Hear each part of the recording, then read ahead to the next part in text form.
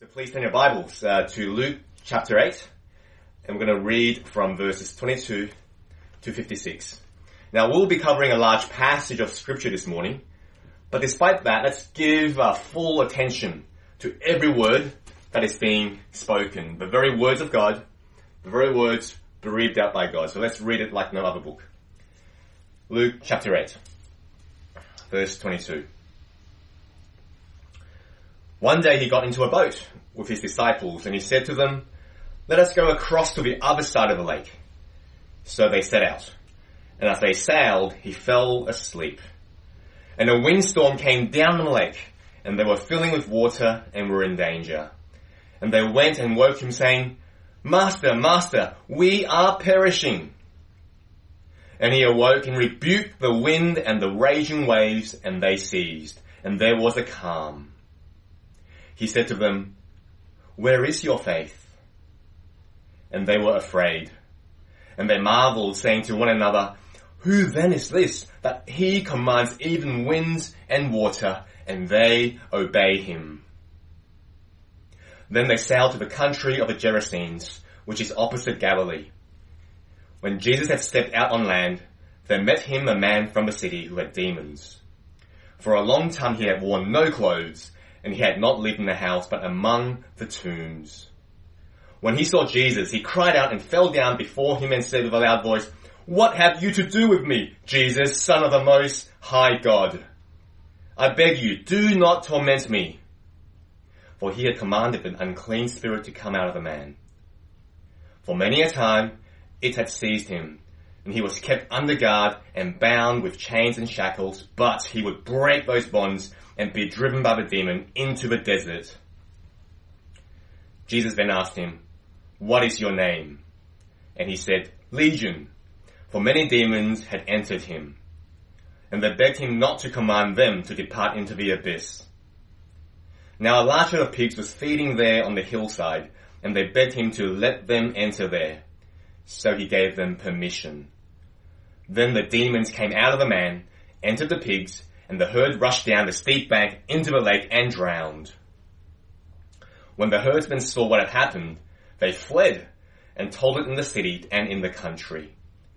Then people went out to see what had happened, and they came to Jesus and found the man from whom the demons had gone, sitting at the feet of Jesus, clothed and in his right mind, and they were afraid.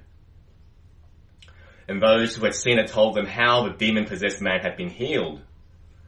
Then all the people of the surrounding country of the Gerasenes asked him to depart from them, for they were seized with great fear.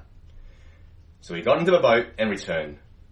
The man from whom the demons had gone begged that he might be with him, but Jesus sent him away, saying, "Return to your home and declare how much God has done for you."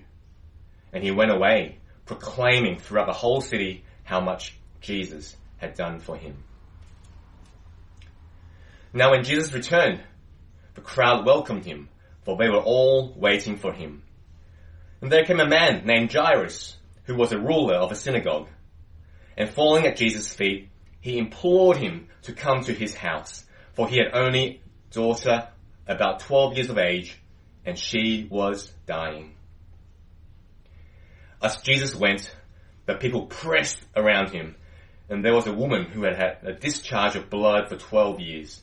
And though she had spent all her living on physicians, she could not be healed by anyone. She came up behind him and touched the fringe of his garment, and immediately her discharge of blood ceased. And Jesus said, "Who was it that touched me?" When all denied it, Peter said, "Master, the crowd surround you and are pressing in on you." But Jesus said, "Someone touched me, for I perceive that power has gone out from me." And when the woman saw that she was not hidden, she came trembling and falling down before him, and declared in the presence of all people why she had touched him and how she had been immediately healed. And he said to her, "Daughter, your faith has made you well. Go in peace." And while he was still speaking, someone from the ruler's house came and said, "Your daughter is dead. Do not trouble the teacher anymore." But Jesus, on hearing this, answered him, "Do not fear, only believe, and she will be well." And when he came to the house, he allowed no one to enter with him, except Peter and John and James, and the father and mother of the child. And all were weeping and mourning for her, but he said, "Do not weep, for she is not dead, but sleeping." And they laughed at him, knowing that she was dead. But taking her by the hand, he called, saying, "Child, arise." And her spirit returned, and she got up at once, and he directed that something should be given her to eat. And her parents were amazed, but he charged them to tell no one what had happened. Please pray with me. Well, thank you, Lord, Lord, this morning your word is clear. Your word is powerful. And so, Lord, help me this morning to be faithful to your word, because I come not as one who has mastered your word, but as one who has been mastered by it.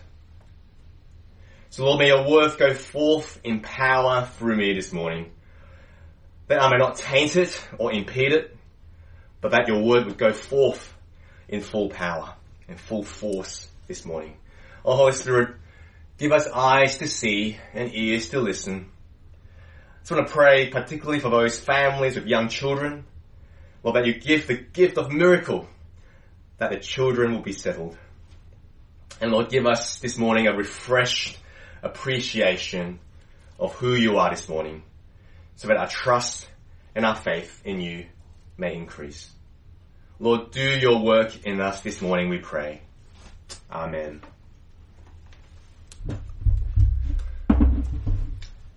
Well, church, a few weeks ago, a friend of mine told me that his son in his 20s was diagnosed with cancer.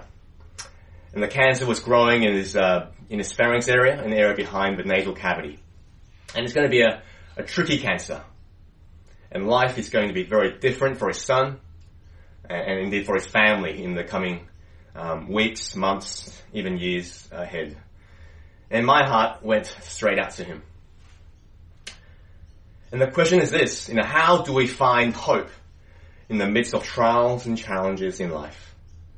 Well, I came across this website that offered some strategies about finding hope in the cancer journey. Let me share with you some of these strategies. Hope through sharing.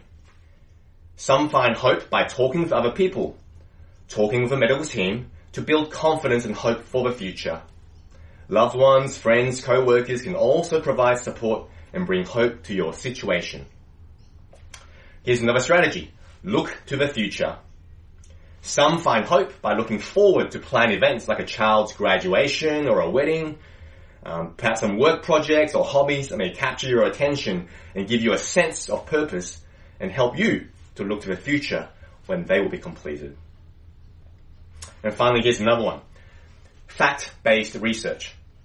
Now, some prefer to use scientific or evidence-based method to find facts and hope. They may research information about treatment and other cancer topics, seek opinions from medical personnel, or spend time learning about specific cancer topics, treatment options, and so forth through healthcare, journals, or online. Now, I'm not sure how those strategies resonate with you, but honestly, when I first looked at it, I kind of shook my head in disbelief, because it just seems so superficial. But on further reflection, and if we're honest with ourselves, some of these strategies are in fact what we naturally run to or functionally do. Whether it's cancer or sickness, or more generally with relationships or work or health or a way of life. When we face difficulties, those are some of the strategies that we may run to ultimately to find hope in adverse or challenging situations. So for example, we may look to the future to find hope.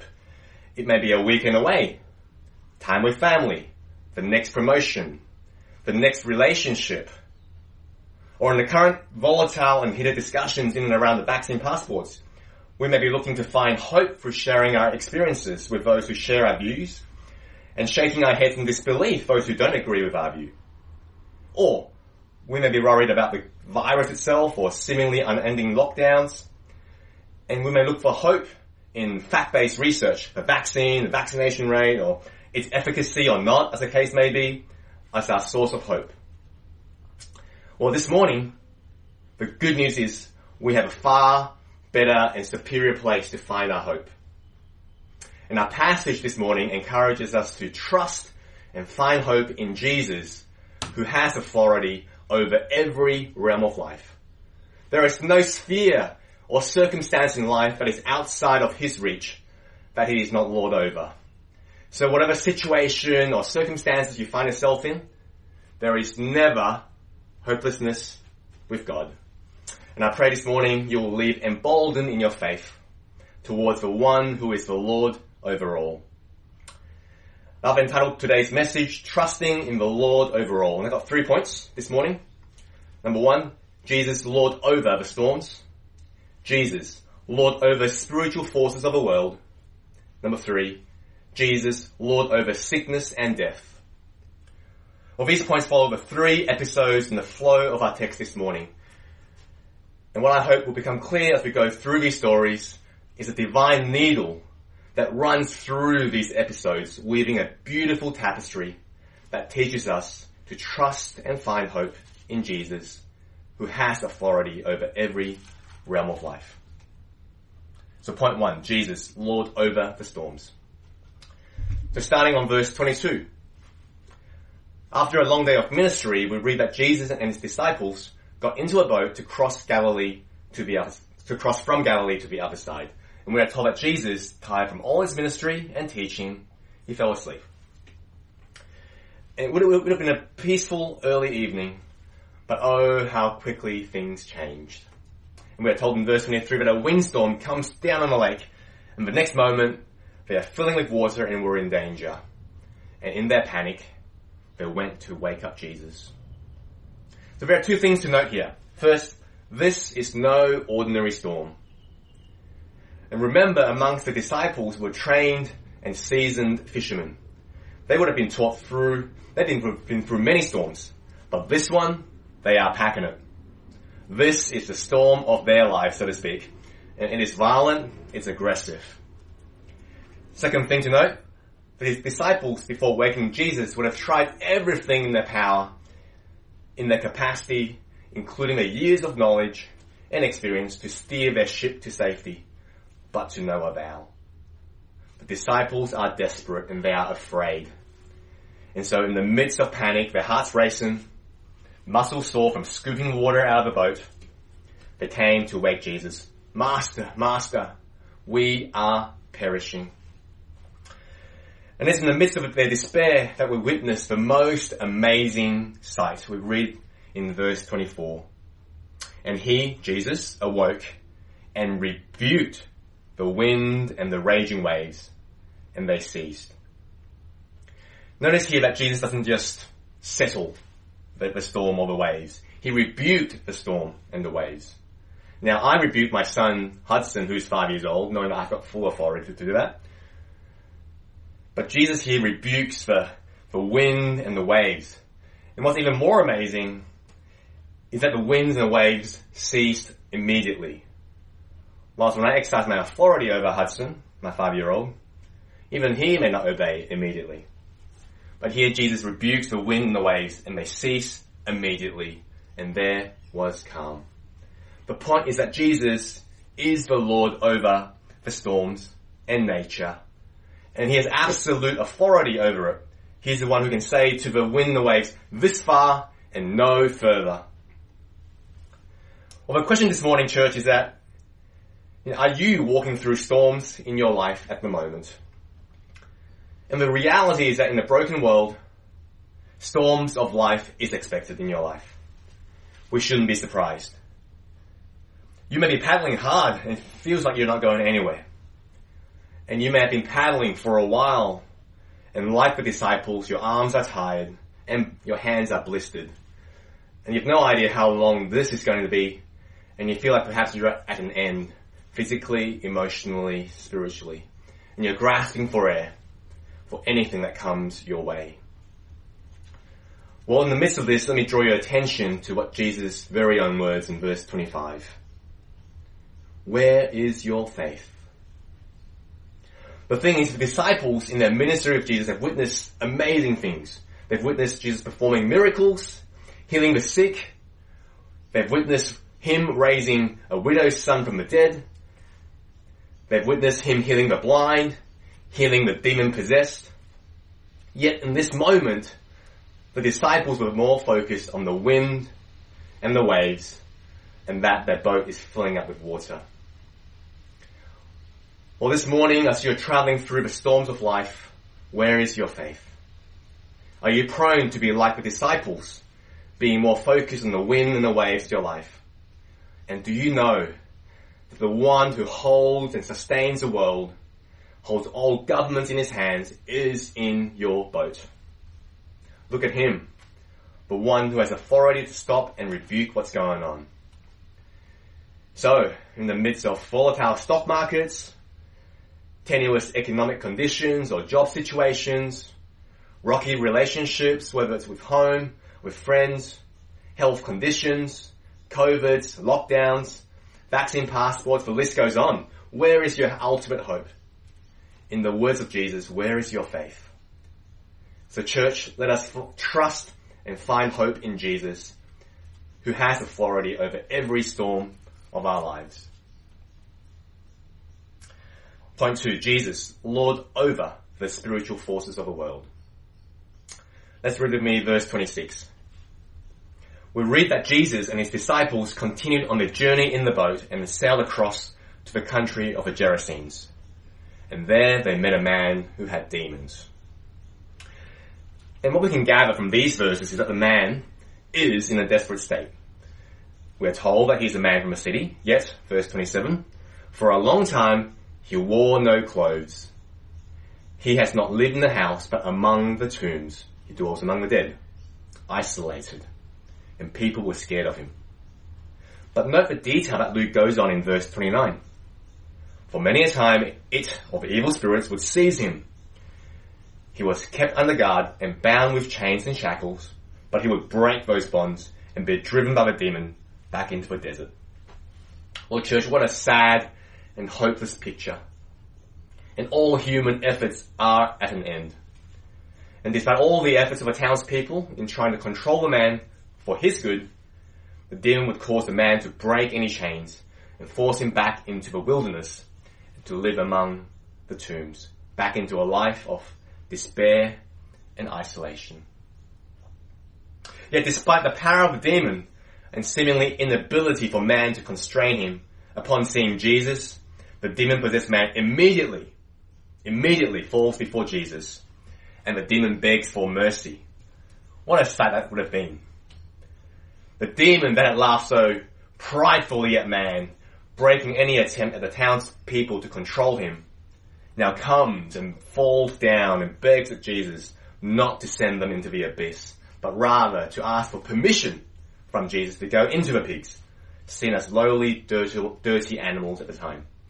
And the point is that Jesus is Lord over all evil spiritual forces of the world that attempt to bind and enslave man.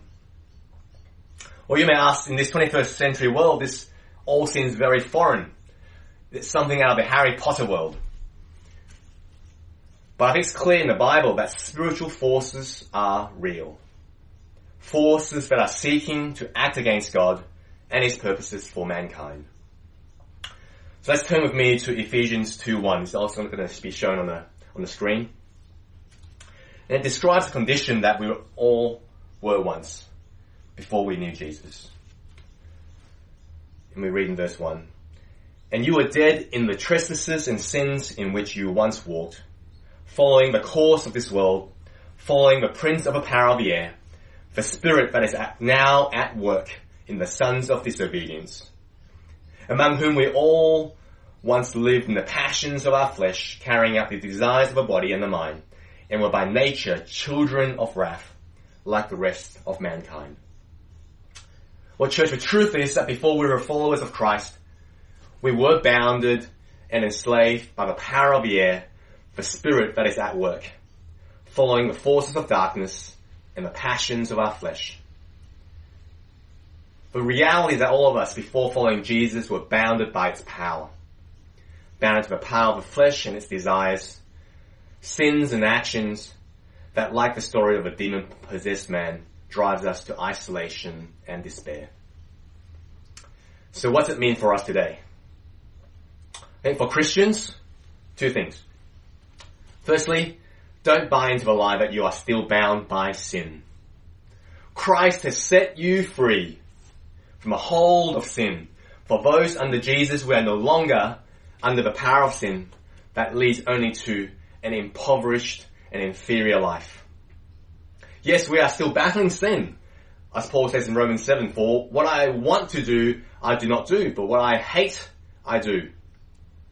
But church, take confidence that the Lord has broken your shackles free.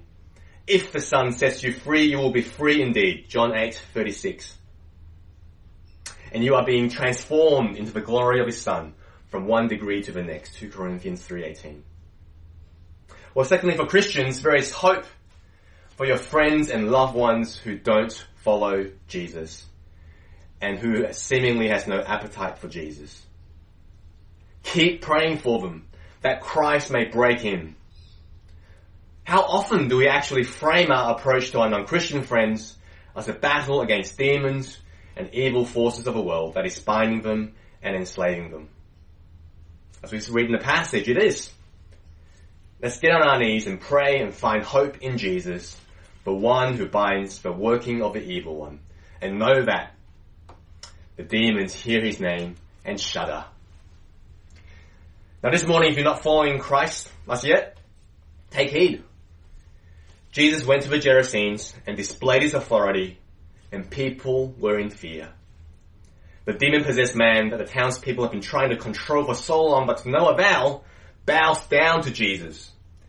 And the townspeople sees the once demon-possessed man in his right mind before Jesus. What an amazing sight. But the townspeople's response was to chase him away. And Jesus left, and as far as we know from the gospel accounts, he never came back. So don't be like the Gerasenes. Heed the warning. And if you recognize Jesus and his authority and his claim over your life this morning, come to him. And be like a man healed of demon possession, responding and coming to Jesus and sitting at the feet of Jesus, seeking to follow him. Don't be like the demon or the townspeople. Even the demon recognized the power of Jesus, saying, Jesus, Son of the Most God High, but does nothing with it.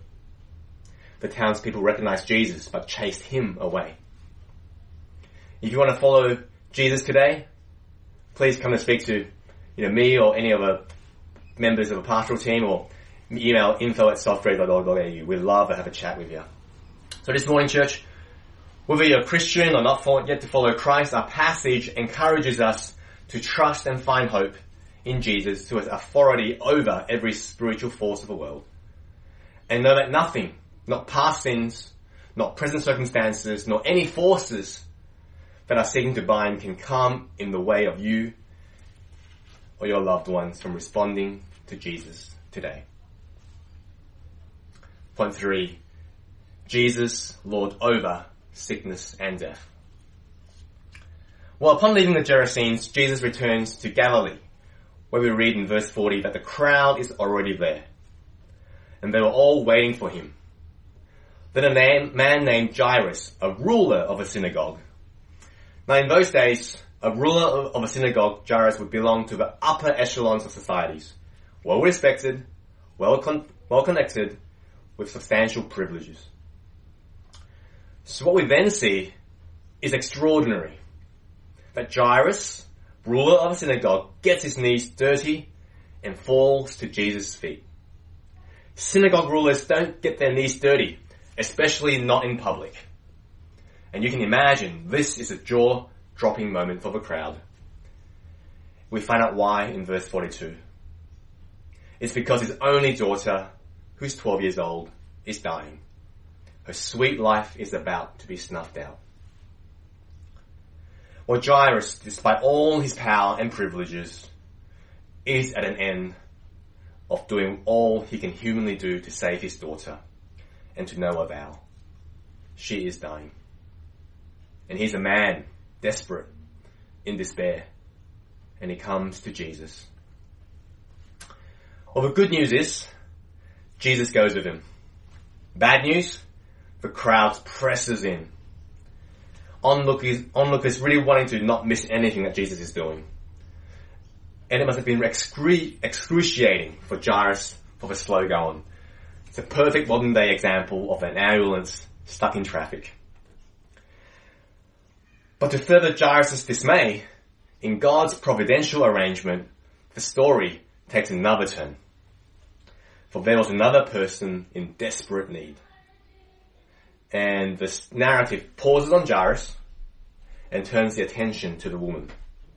Verse 43, we are told that she has had a discharge of blood for 12 years, 12 long years. And we look on with me as Luke paints out in amazing detail. And though she has spent all her living on physicians, she could not be healed by anyone. She spent everything, all that she had, on her condition, but yet it's not getting better.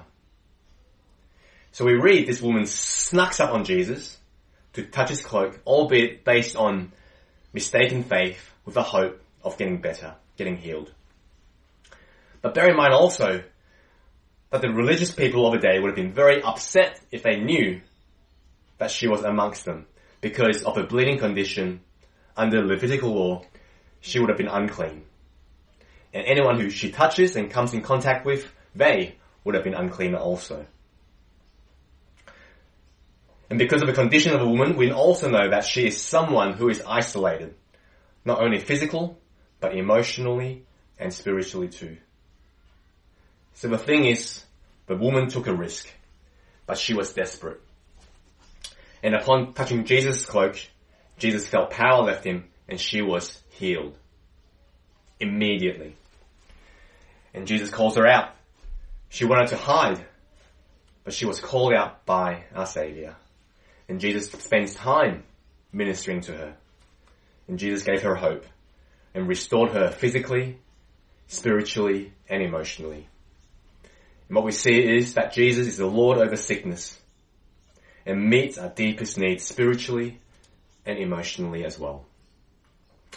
Well, while Jesus was still speaking, the story zooms back to Jairus.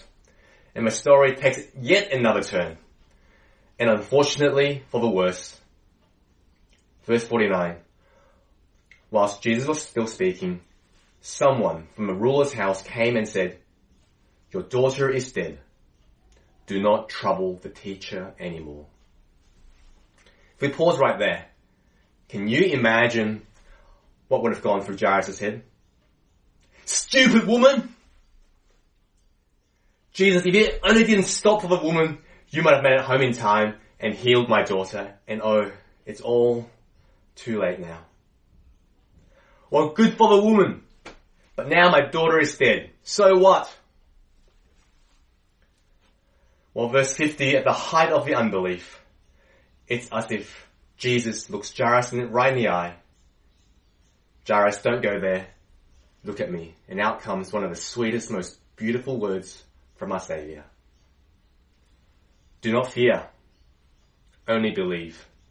And she will be well. Then perhaps comes one of the most longest walk back to the house for Jairus. Palms wet, hearts pulsating. But I think the situation escalates. As they enter the house, all they could hear was the weeping and the crying. And the reality must be hitting home that she is dead. And as they walk in, amongst all the weeping and mourning, Jesus said, "Do not weep, for she is not dead, but sleeping."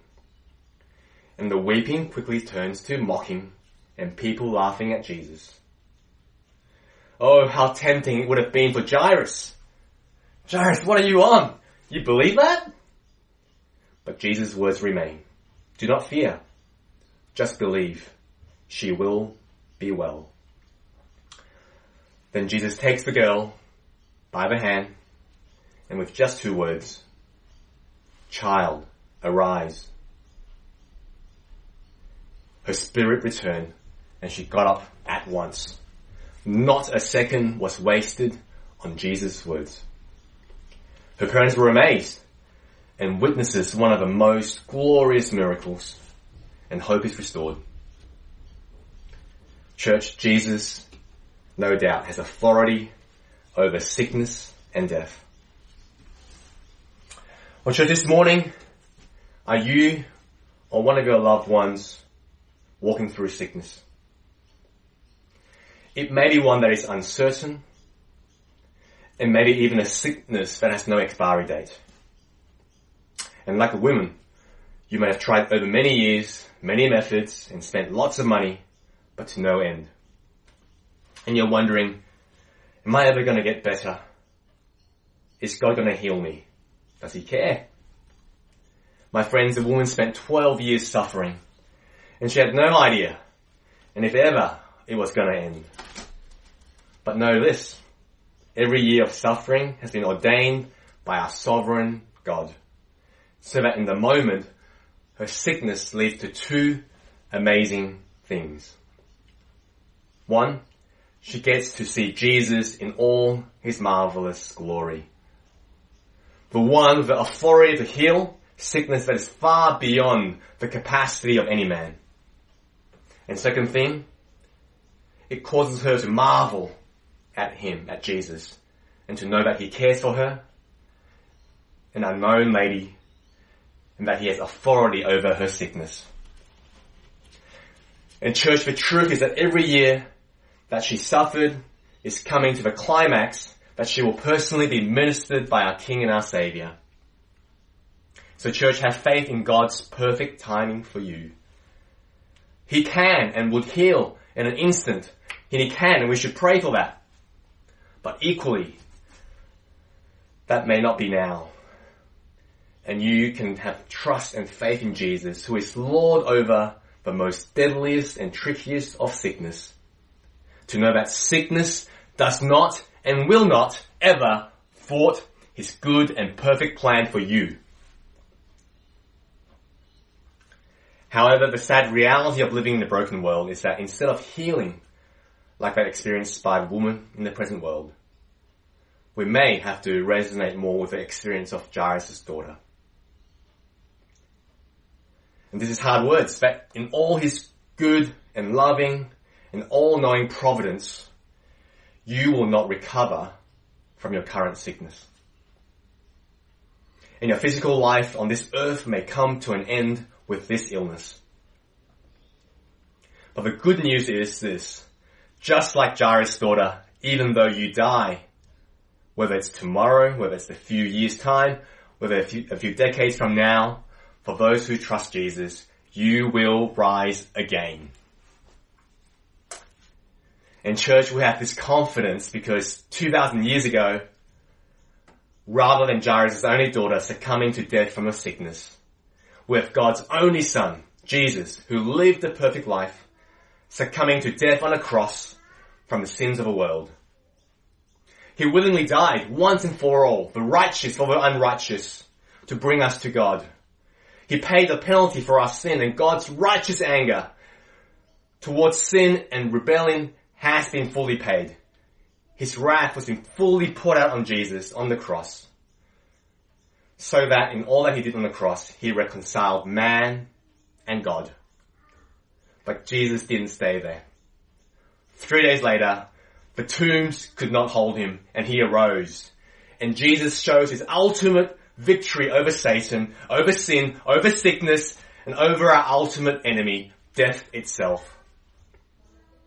So today, my friends, for those who follow Jesus, we can look death in the eye and say, "Where is thy sting?"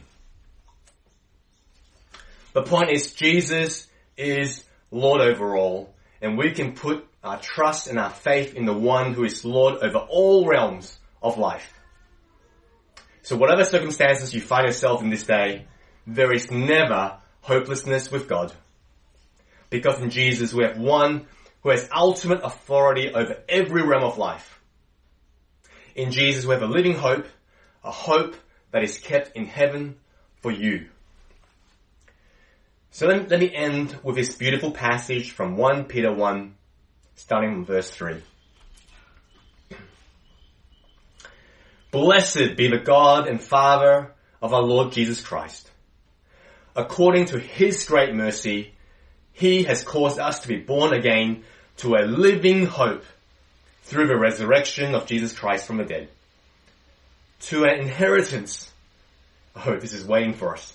An inheritance that is imperishable, undefiled, and unfading, kept in heaven for you, who by God's power are being guarded through faith for a salvation ready to be revealed in the last time. And in this you rejoice, though now for a little while, if necessary, you have been grieved by various trials, so that the tested genuineness of your faith, more precious than gold that perishes though it is tested by fire, may be found to result in praise and glory and honor at the revelation of Jesus Christ. So saints, be emboldened. Our King Jesus has authority over every realm of life. We can trust and put our faith in him. He is Lord over every storm of your life. He is Lord over every lost soul that we love and yearn to know Christ. He is Lord over every sin that seeks to bind us. He is Lord over every sickness that seeks to rob us of joy in this world. And he is Lord over even death. Because, my friends, on the cross he has conquered. On the cross he is victorious. And so this morning, church, you can trust and put your faith in Jesus, the one who is Lord over every realm of life, every circumstance of life. We can trust and find hope in him. A hope that supersedes any hope that the world has to offer. Please pray with me. Well, Father, Lord, we thank you for your word this morning.